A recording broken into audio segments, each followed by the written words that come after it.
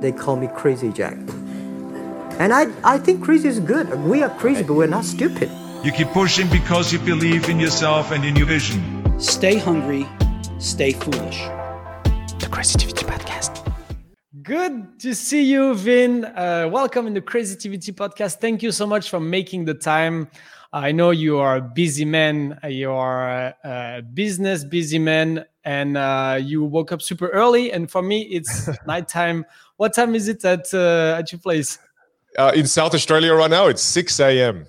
Yeah, well, for me, it's 10:30 p.m. So completely different. We're like at the opposite of the globe. Opposite sides of the world. Before we start, I want to tell people our story a little bit. It's not a crazy story, but it's a cool story. I thought it's funny. It's cool. So basically, a friend of mine sent me, because I was doing magic. Vinh here is a magician as well, who became a keynote speaker and much more. We're going to talk about that. And a magician friend of mine sent me his website one day. Oh, you should check out this guy. And we start talking on send an email too. And then we start talking on a Zoom call or Skype, maybe it was at the time. And one thing led to another, and you coach me. And basically, you are the reason why I'm a keynote speaker today. Not the only reason, but a very strong reason, because you really coached me through. So, guys, this podcast exists mainly because of this guy here, Vinh. So, before you introduce yourself, I prepared a little video of you so we can see you on stage and what you do. Do you mind if I share it?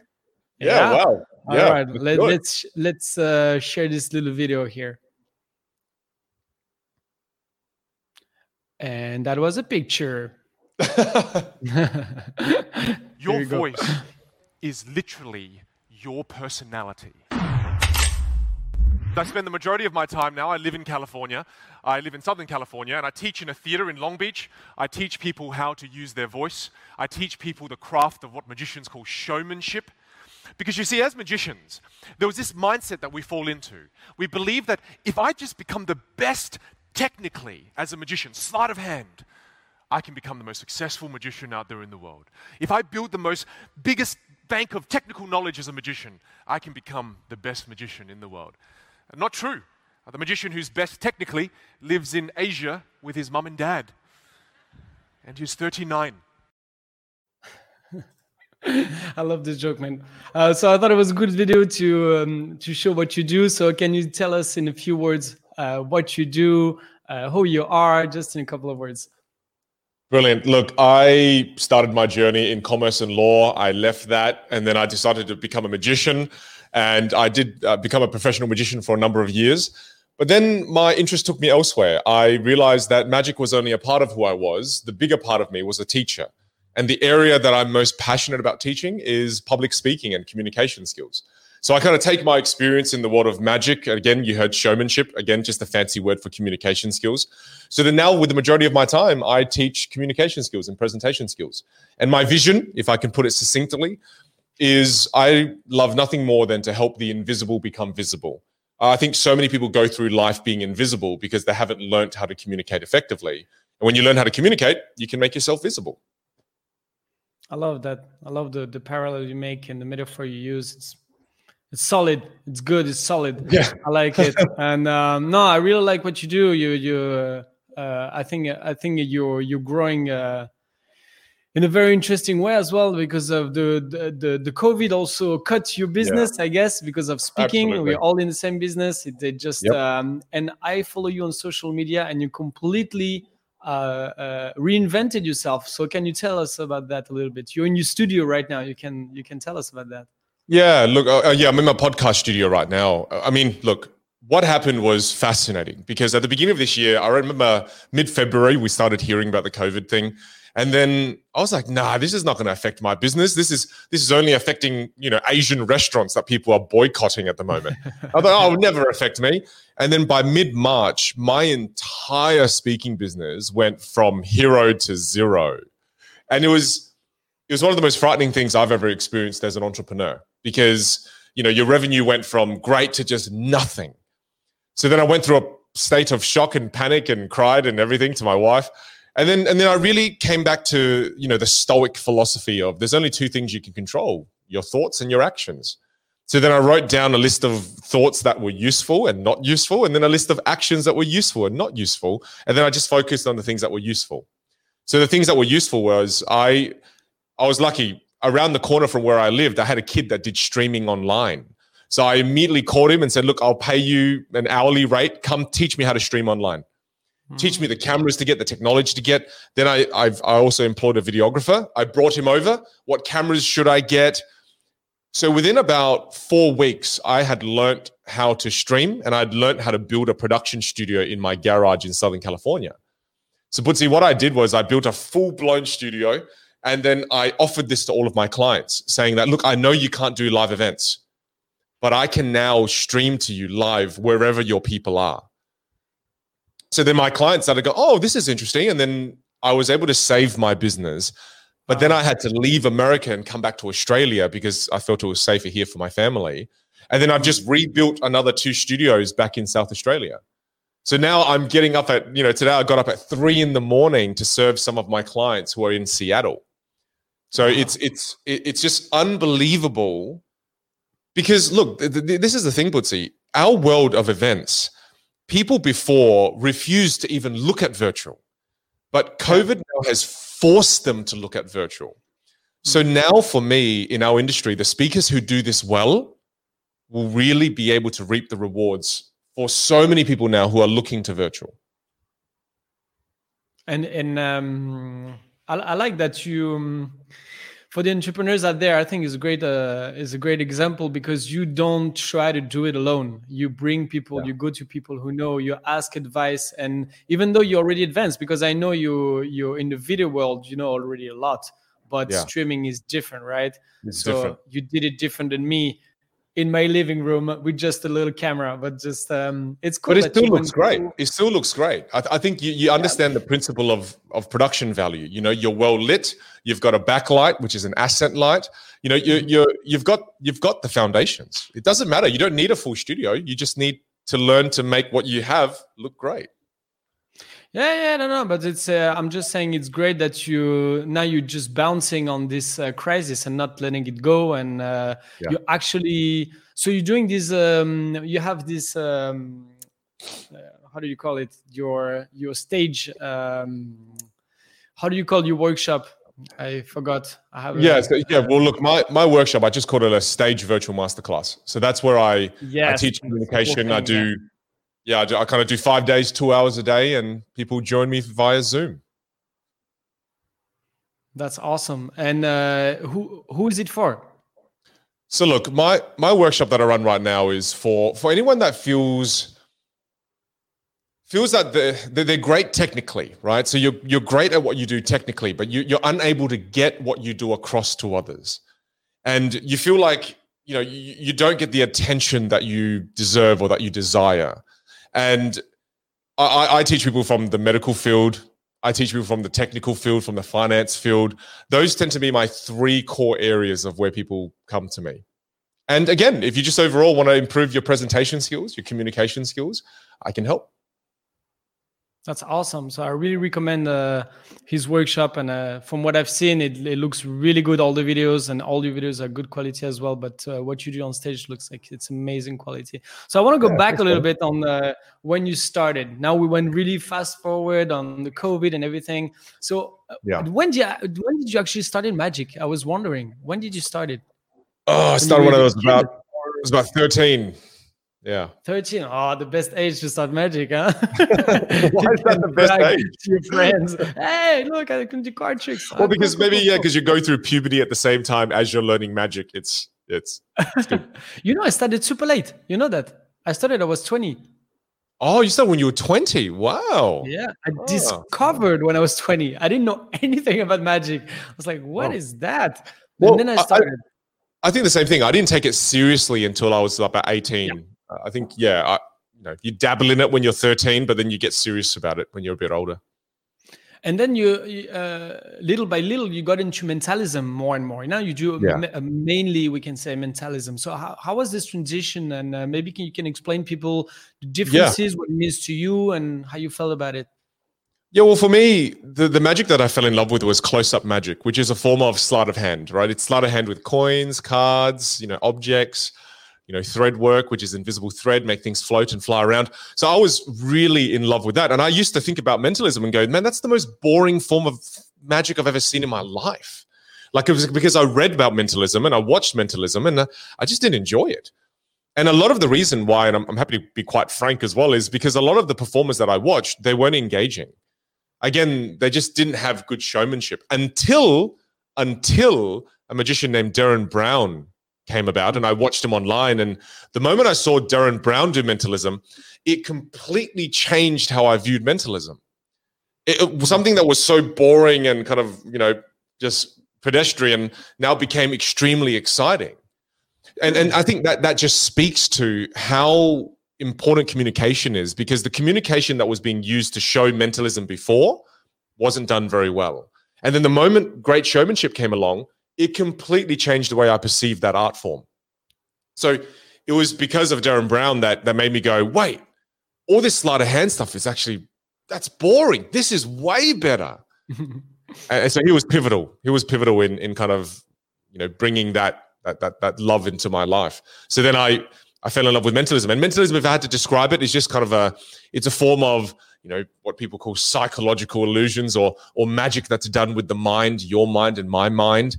There is still sleight of hand involved, but very minimal. It's more presentation.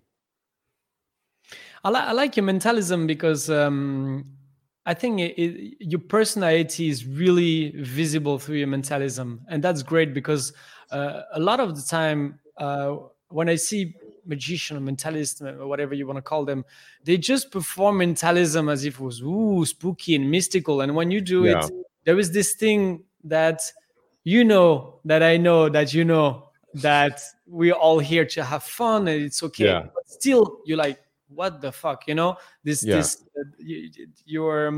so I like that about your presentation, and you got awards for that, right? For your mentalism. You had a show in Australia, right? Yeah. It was myself and another magician named Matt Tarrant, who's a good friend of mine, and we ran a show called Deception together at a festival called the Adelaide Fringe, which was one of the biggest fringe festivals in Australia.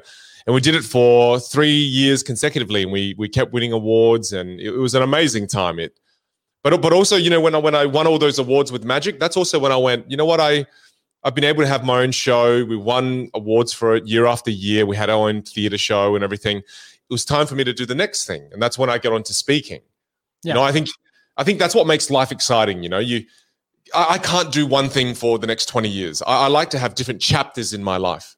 You do this for a chapter of your life, then you move to the next thing. That's what gives life flavor. It's variety. No, it's true, and you're still evolving. You still have a picture of you here in your studio. Yeah, I went through social media. I thought this was a good picture to show quickly. It's not on the right side, but when you're building it, that's cool. That's cool. We're still evolving. That's amazing.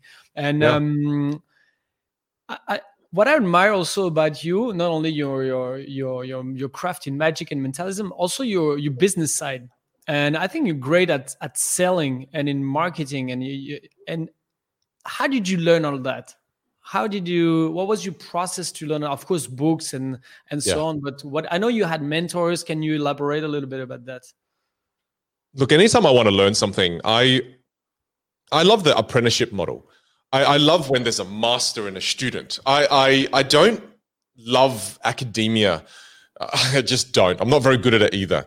So anytime I want to learn something, I find a teacher who'll teach me. But I don't like to engage in the traditional teacher. I mean the modern day teacher where, you see on social media everywhere now, someone's going to, be your life coach or something like that. That's not what I'm interested in. I like to find someone who's a master of what they do, who's currently doing it exceptionally well, and then I become their friend. And in becoming their friend, I get to see them in action. I don't want them just to teach me. I learn better when I see you in action. So there's one of my early mentors, Matthew Mihilovich, who's become one of my best friends in my life. He's one of the greatest salespeople you ever meet. He runs his own AI tech company. And he brought me into meetings with him while I watched him sell clients. I watched him, I watched clients just in awe of him. And he didn't even have to sell himself, but they were like, please work with us. And I was like, wow, most salespeople who go in, they're the ones saying, hey, please give me your business. Whereas these people are saying, hey, please take my business. And in being able to watch him do that, I learned so much in such a quick time frame. So to me, and thank you for the lovely compliments, but that's where I learned a lot of my sales skills. Is I learned it through watching a great salesperson do it, and it was just unreal watching him do it. Yeah, it's a great approach. I think it's the best approach. But I'm thinking of people watching us who wouldn't dare to approach such a person, who wouldn't know how to approach such a person. So how did you approach such a person, and how can they make the first step? How would you advise them? Look, when you think about approaching people who are very successful, you have to think about what you can do for them first before you think about what they can do for you. I think a lot of the times we have that mindset of, and then the reason you feel scared to approach them is because, well, you haven't done anything for them. You haven't kind of earned their time. I think one of the most dangerous things that I used to do that I look back upon now and I feel kind of bad is I used to always email people and go, oh, hey, can you give me an hour of your time? Oh, hey, can you give me 30 minutes of your time? And I feel kind of bad doing that because I don't even have a relationship with them. And one of the reasons why I felt bad was because, again, I haven't done anything for them. So now what I do is anytime I want to reach out to someone, and I've been able to meet some amazing people in my time in the US. And what I do is I research them online. I check their Instagram. I check their Facebook. I check their Twitter. And I see what are they trying to achieve right now in their life. And I try to do something that will help them along the way. So again, one of the examples I use is that, when I wanted to meet a certain mentor of mine, I knew that he wrote a new book. So I bought some of his books and I gave them away. I gave them away every time I spoke. Every time I spoke at a conference, I'd give away 100 copies, 50 copies. And soon when he found out about that, he was really impressed by it and wanted to spend time with me. So I think just think about what you can do for that person first. Give first, then ask. I think a lot of the times we ask first, then give. So I think being generous first is really important. It's true. And what you're describing, of course, your example might be frightening to some people, but what is behind your example and through your example it's not hard. You just go on social media and just ask yourself a few questions. But it's mostly is those questions we don't ask ourselves because, and sometimes there is no reason. We just don't. And then we're like, oh, that's a good idea. I'm going to do it. So if you guys are watching this and you feel like you're alone and you would love to learn from someone, this is just a simple question. This is such a great example. Go on his Instagram, like Vinh said, on the LinkedIn, what he's trying to achieve. Yeah. And it's there's so many examples like that. It's the question you ask yourself, right? Not necessarily the answers that are super hard to find.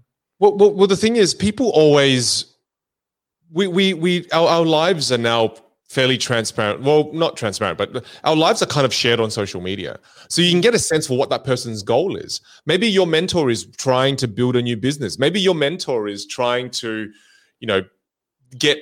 build a more balanced life. And then you can buy a really nice gift card or something and then go, hey, I read one of your posts that you wrote and I knew that you were struggling with balance. Here's a great selection of 3 books that can really help you go through what you're going through right now.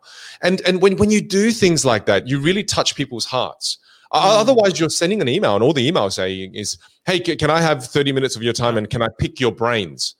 Like, it's not an eloquent way to do something that I've learned. I used to do it and then no one used to reply to me and I used to get angry. But it's because you haven't given first. And if you do the due diligence and you do the little bit of research, and you show people you care, it really touches people emotionally. So true. Well said. Well said. And so on the entrepreneurial side, you were leaving from keynote speaking. I want to do the pre-COVID thing. So you were on your masterclass as well, but not only. So you were doing it's 10:30. I'm already dead. It's You were giving speeches. Well, I'm going to do it. So you were living a keynote speaker and doing your masterclass. And I want to, because I know you were super busy. So I want to talk a little bit about the work-life balance.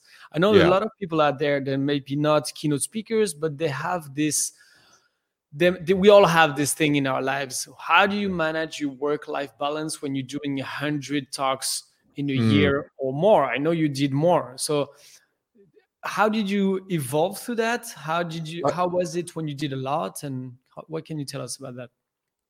I did it terribly.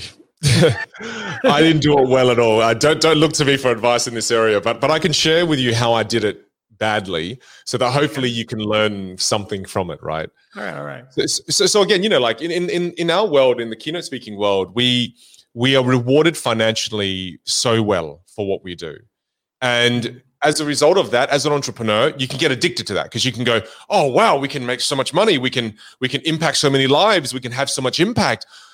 Wow, this is amazing. So you get really obsessed over it, and you do more and you do more and you do more and you do more and you do more. Like you said, you do 80 gigs, 90 gigs, 100 gigs a year, and you don't have life balance. And you don't realize one lesson. I mean, this is the biggest lesson that I learned, is that the more successful I became, the more sacrifices I had to make.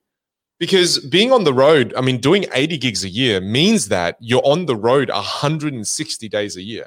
You're doing 160 plus flights a year.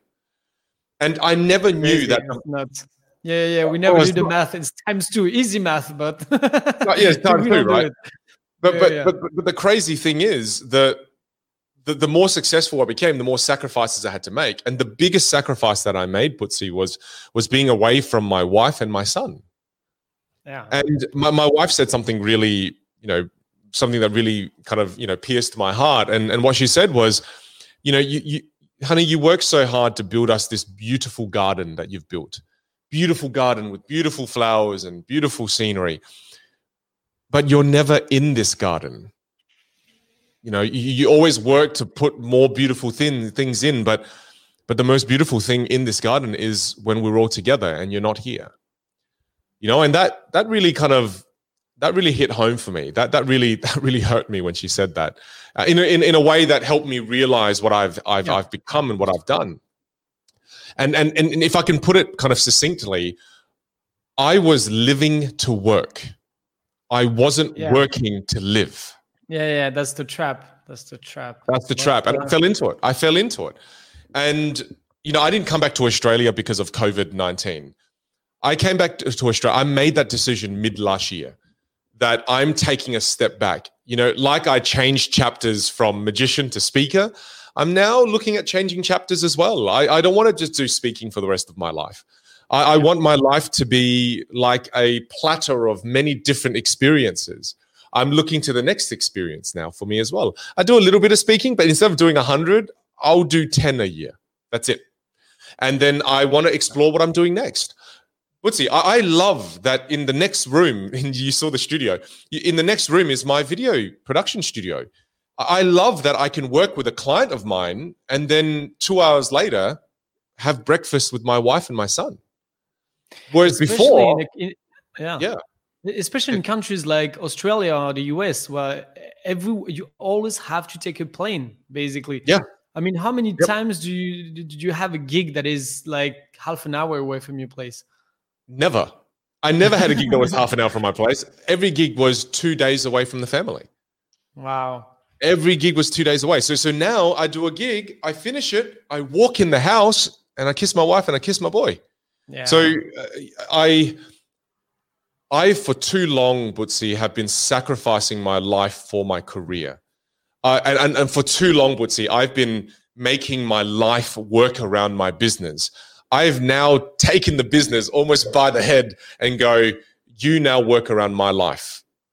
I will make my business work around my life. And that's the mindset I have now. Whereas before, the business had me by the neck and the business was saying, you work for me. But I've learned how to make my business work for me now instead. I'm just going to clarify something for people out there, because when you say I want my life to be a plateau of many different things, some people out there might think that you just it means that you're doing a little bit of that, a little bit of that. You went full in with the speaking thing. We have to see that you went full in, and now that you went full in, now you feel like, okay, I can move on to something else and do a little bit of speaking, right? Yeah, look. Thank you for bringing that up. Look, it's not a sample platter. It's more of each platter is very well kind of dived into.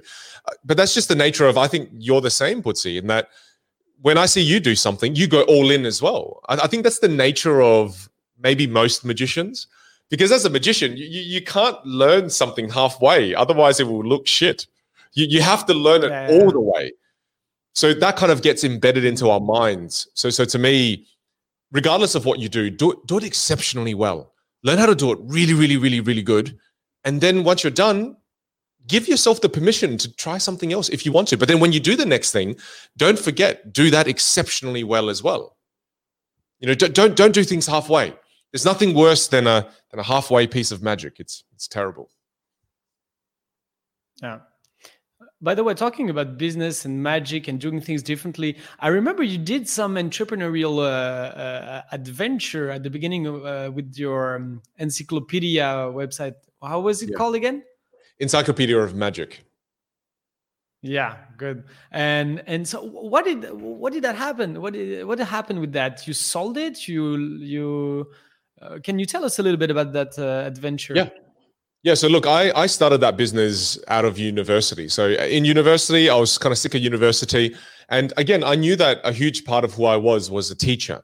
So then I wanted to teach. So then I built a business called Encyclopedia of Magic, which was an online business. I started it with two of my friends. And we built the business up to about 40,000 users. And then as a result of that, we kind of won an entrepreneurial award in Australia called Entrepreneur of the Year in 2014. And you know, again, like we built that business, it was great. And then same thing happens for me, is that once I've done something and I've done it to a point where I'm satisfied, I like to then, again, like that platter example, right? I like to try something new. So then after that for me was, I wanted to become a professional magician and have my own theater show. So then that's when I wanted to do the next thing.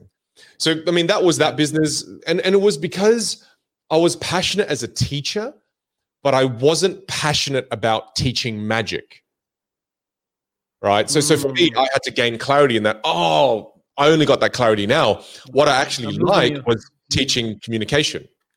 Yeah. Oh, can you hear me? Sorry, I was losing you a little bit.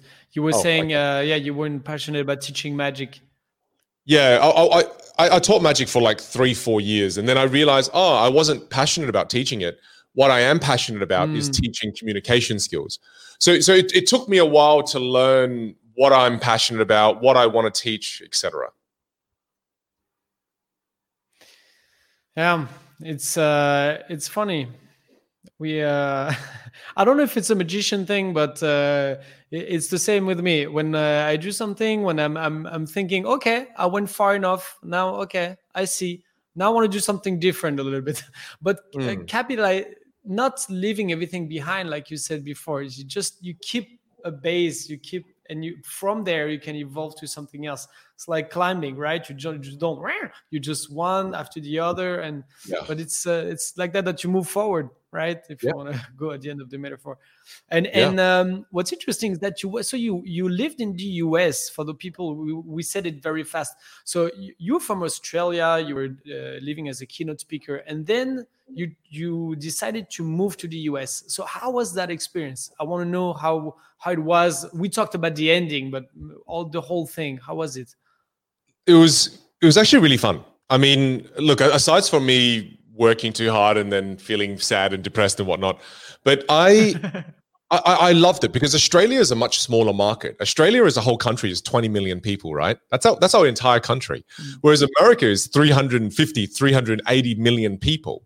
So Australia is 1/20th of the size of the US. So for me, going from one of the smallest cities in Australia to one of the biggest states in America, it was such an unbelievably great growth experience because it pushed me to become a much bigger version of myself. I was very comfortable in Australia. When I was in Australia, I was really comfortable. Things were, relatively easy. When I went to America, it forced me to work harder than I've ever worked in my life. So I grew more than I've ever grown in my life in the last 4 years, because your competition is times 20. Your market size is times 20. Everything is times 20. So again, it was a huge learning curve. I learned how to build relationships with people. I learned how to do business more than I've ever done in Australia. So now actually, doing that time in America and then coming back, I feel so much more equipped. I feel way more capable at doing business here. It's like I did great training over there, and coming back, doing business here has become a little bit easier almost. It's kind of crazy. Yeah. And business aside, what did you love in the US and what did you hate in the US? Oh, okay. What I loved Amazon. Oh my God, dude. Yeah. Amazon. I buy something at 9 o'clock in the morning. It arrives by 4 p.m. that day. It was unbelievable. Whereas in Australia, we order something online and 2 weeks later it comes, right? So really? so their online shopping is unbelievable. Yeah. I thought it was Australia, takes about 4 or 5 days, at the earliest. Yeah, fair enough. I thought it would be faster. I thought it would look like no, it's not. It's Amazon. That's one thing. What else? Okay, I love. Okay, so in Australia, we have never been exposed to, or rarely have we been exposed to the Mexican culture and the African American culture. So when I went to America, I was like, wow, these are two cultures I've never experienced before. That's whether it's meeting the people and enjoying the cultural kind of experiences of the food, etc., and the festivities. So that was fantastic. Halloween, Thanksgiving, and it was amazing. So it was a whole new culture to experience. So that's the second thing I love. One more thing I love, I love how much the American people love their country. It's kind of nice. I know. Is it not the same in Australia? I'm wondering. Well, look, we do. Australians love our country, but we don't say it much. We never. They say it a lot. Yeah, they say it a lot. And some people look at that and go, "Oh, that's kind of gross," but I liked it. I was kind of saying, "Hey, it's okay to be proud of your own country. Yeah. It's okay to actually go, you know what? I love my country." And it just made me feel more like I should express how much I love my country, Australia. Like Australia is a beautiful country, but I never say that, And so I love those three things about America. Things I hate. Okay. Look, I don't like how hard people push you to work over there. It's always more. It's always hustle. And that culture in America is very strong. I saw it through social media and videos I see and Gary Vaynerchuk and everything, but I never experienced it. And you experienced it firsthand. And would you say it's at all the ladders of the social ladder at in different companies, different industries? You feel it is very strong?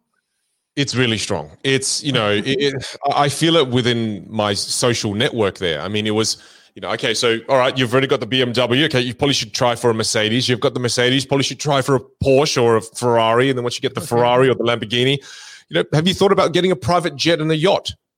So it's like that consistent push for materialism. It's very strong. And I'm not saying everybody there is like that. I met many great people who weren't like that.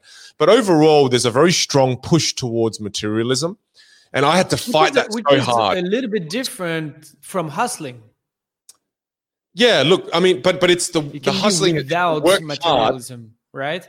You're saying it's two different things that goes hand in hand, right? It does go hand in hand because you hustle for the money and then you take the money and then you buy the material things, right? So are you not here?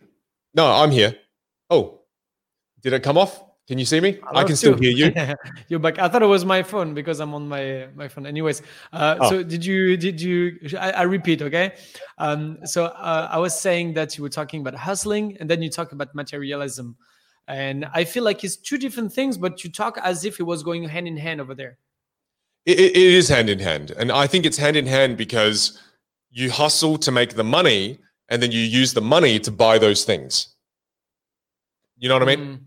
That's kind of how those two things connect. So, those two things, I fell victim to that, and it also made me very unhappy. I think if I had to pick a third thing, I guess I can consider those two things. The third thing I would say is I think where I lived,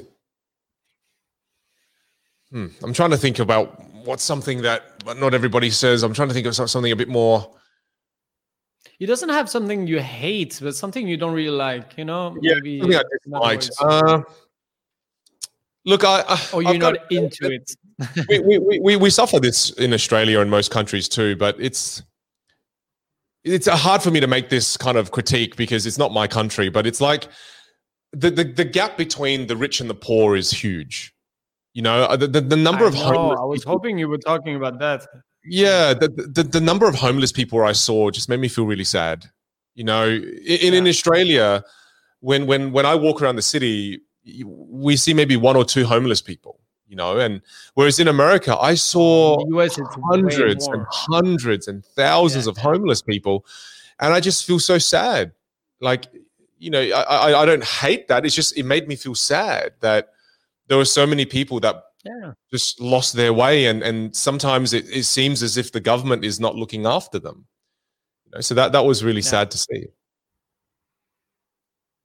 Well, it's what I think it's interesting is that, of course, the US. I mean, if you want to think of a country that is kind of the opposite of the US, it might be France. There is so many things that are different, from the ideology, the way we approach business. There's so many different things, the food and everything.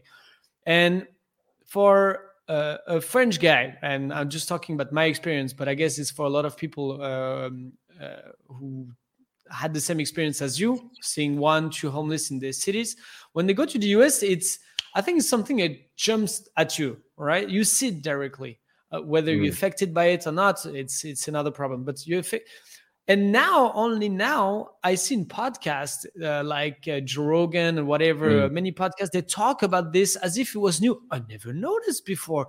There's so many homeless. There's a homeless crisis, and they show pictures. I'm like, guys, this is so obvious. Like, how do you notice now? So I'm wondering if they just close their eyes, or they put some the blinders, or I don't know. Yeah, look, because I've lived in America and I've gotten to know a lot of American people, I empathize a lot. I have a lot of empathy as well. And in that, Australia and maybe even France as well, we're smaller countries, right? And in Australia, we've got 20 million people. And Joe Rogan says this, out of every 100,000 of our population, there might be, let's just say, 1% of them is, terrible people, right? So if you've got a huge, let's say, okay, let me use this example. Out of 1 million people, 1% of them are not good people. So if you have 350 million people, the percentage of terrible people, it's enhanced, right? So a lot of the times when people look at America, it's very easy to go, oh, America has so many people who are this and that. It's just because they've got a larger number, which means the percentage of, people who are not very good, that there's more. But the majority of Americans that I meet, they're not turning a blind eye. It's just that the problem is so big. It's like trying to turn a Titanic around. Of course, I'm not saying it's easy and it just have to. It's so complicated, It's so complicated. Whereas like in Australia, we've got a smaller country. It's easier for us to make those changes. It's easier for us to help the number of homeless people because there's less. It's just that every problem they have is just gigantic. And I think people don't want to turn a blind eye, but it's so hard for them to do anything because the problems are just so big. And I got to say, it's just, I'm not sure the government is doing the best job over there. But at the same time, so many people don't want the government to be involved over there. So many people want them to stay outside of the business. It's kind of an ideology, the free market, is such a fanatic capitalism and so on. But we're not going to go into that. But here's the thing, right? You've got an Australian and a French guy trying to talk about what's happening in America. I think we don't know enough about what's happening over there. That's not going to. But actually, you know what? I didn't know you were so few. There was not a lot of people like that in Australia. when you said 20 million, I just checked out. I was like, did I hear properly? Did I do 23 million? What? You know, million, have you seen the size of France is like that with 65 million?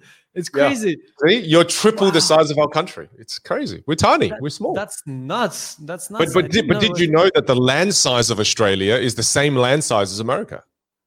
Really? Our land, we have as much land. It's just that most of our land is desert and we can't use it. Yeah. That I knew, but wow. So I want to talk about something more optimistic now.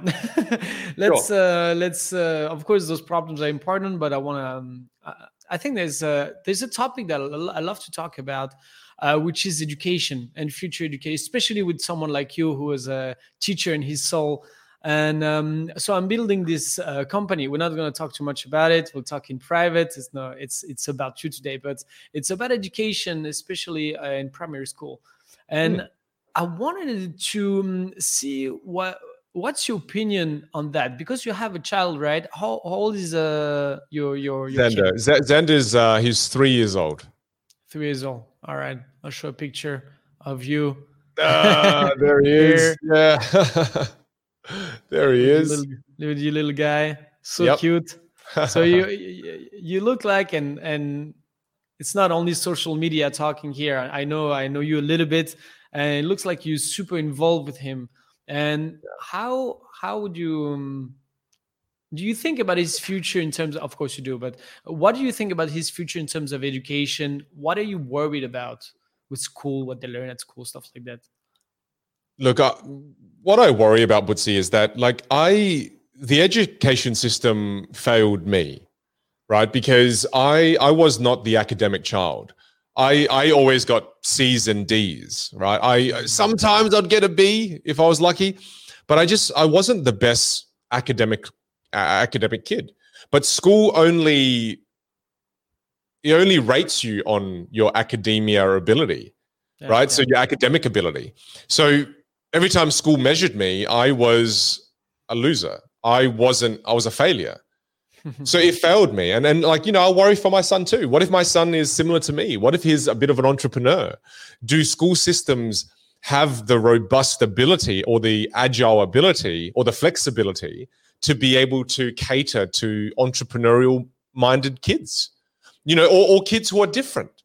They may be artistic. They may have like an artistic kind of point of view, or they may be an artist or a creative. Do schools have the flexibility to be able to cater to those children? So I worry about that. I also worry about, again, what makes me the person I am is the hardships that I went through when I was young. I was really poor. My family grew up with nothing. But my son now grows up with a lot. And I worry that if he has everything, will he still have the fire within him to still push himself to become more? So as a parent, you worry about a lot of different things. That's more on you. Man. Yeah, that is more on me. Yeah. But and I gotta stop spoiling him. It's funny. I've listened to many successful people, especially in this show. I love this show. Comedians in cars having coffee. I love that show. Yeah, I love that show. So good. And Kevin Hart was saying the same thing. And I think it's interesting. I never thought of it like that, because I think my wife and I were like, but when we see when we'll have a kid in front of us and we'll be melting, I know it'll be different. But he said something on the show that makes me laugh. He said, I said to my kids, no, I'm rich. You're not rich. He said that to his kids. Yeah. And I know, of course, he said it for fun, but it must be hard as a dad. It must be hard as a parent to say no when you can say yes most of the time. Yes, you're right. Yep. How do you feel like already at 3 years old? How do you feel with that? Well, no, but I can tell you, Butzi, my parents did something interesting. We didn't get any of my parents' wealth. My parents sat us down probably 3 years ago, and they said, look, to me and my brother, I've got a brother, and they said, look, we have made the decision, we're giving the money away. We're not giving it to you. We're giving it away to the community and to charity, because we've decided you don't need it. You can make your own wealth. We will not take the joy away from you. There's joy in creating wealth. There's development in building wealth. And we're not going to rob you of that. And, you know, my parents have built a sizable asset. My dad was a great entrepreneur. You know, him and his brothers owned pharmacies, Asian groceries, restaurants, investment properties, commercial properties. And, you know, at the beginning, I was really sad because of that. I was like, what? Why? What? Like, you should give me some at least, you know, and to get zero, like nothing, was at the beginning a little bit upsetting. But now when I think about it, I'm like, that's the greatest thing they did for us. Because if they gave me that, I probably wouldn't have worked that hard. I probably would have, you know, sat back, go buy a nice car, go buy a big new house. Like, I probably wouldn't have worked for my money and wouldn't have learned the value of money. Because my accountant taught me a great lesson. My accountant does a lot of accounting for a lot of really, really wealthy people. And he said to me, he goes, one of the biggest lessons he learned from his wealthy clients is that if you climb to the top of the mountain, you give your children no more room to climb. You know, and he said that don't rob your children of the joys of climbing the mountain. And I saw my parents do that with us. So to me as well, I have this kind of voice in my head saying, why would you raise great children, then give them a lot of money? If you raise great children, they can make it themselves, you know, and they'll have a sense of confidence in themselves. Like, if I didn't make my wealth myself, I wouldn't feel as confident in who I am as I do right now. I wouldn't just, you know, destroy my career again if there's another pandemic. I know I have the ability to rebuild from scratch. I will be okay. And there's a sense of confidence that I can walk through life with now. And because I know I'm capable. So to me, I'm seriously thinking the same thing with my wife, is that, you know, we may build wealth in our lives, but we may not give it to our children. You know, we may find other causes to give our wealth to. And we will spend time helping our children become great people so they themselves can build their own wealth. It's the first time I hear that. It's interesting. Yeah, my parents did it with me. It's shocking. It's kind of, you know, it took me a few years to understand, but now, Butzi, I really appreciate it. I think it's I love the mindset behind. I love the logic of it. It's great. Yeah. I'm just thinking, as you were talking, I was thinking, as a parent, I mean, it's not my thing like that, but I think about it. But even though it was my thing, would I be able to look in the eyes of my kids and say, look, you're gonna get zero from me? I think it's also hard, even though you completely agree logically, it must be a hard thing to do. That's what I was thinking about. Well, I asked my dad. I actually asked him. I said, was it hard for you to do that with us? And he said no. And he goes, I tell you no, because I looked at two capable young men. I wasn't looking at two kids who were incapable and, you know, just not great people. He goes, it's because I looked at two great people who didn't need help, because I didn't feel bad at all. And I was like, wow, okay, that's crazy. But it's just, I have to say that's a testament to my mum and dad. I love my mum and dad so much. I talk about them so much. And it's because they were incredible parents. Because a lot of the times they said, I can give you money, but if I give you money, it's because I've failed at raising you. If I give you money, it just means I failed at building a great mind. And I'm giving money to compensate for my failure. And my dad and my mum can say confidently that they did not fail at parenthood. You know, they may have had moments where they failed, but overall, they have done an amazing job. Parents in the world, yeah, of course, we fail all the time. But my parents overall, I was very blessed. You know, that they just never gave up on me at times when I think a lot of people would have given up on me. Is it one thing that you would do differently than your parents did with your kids? There is. Can you name one thing that is not too personal?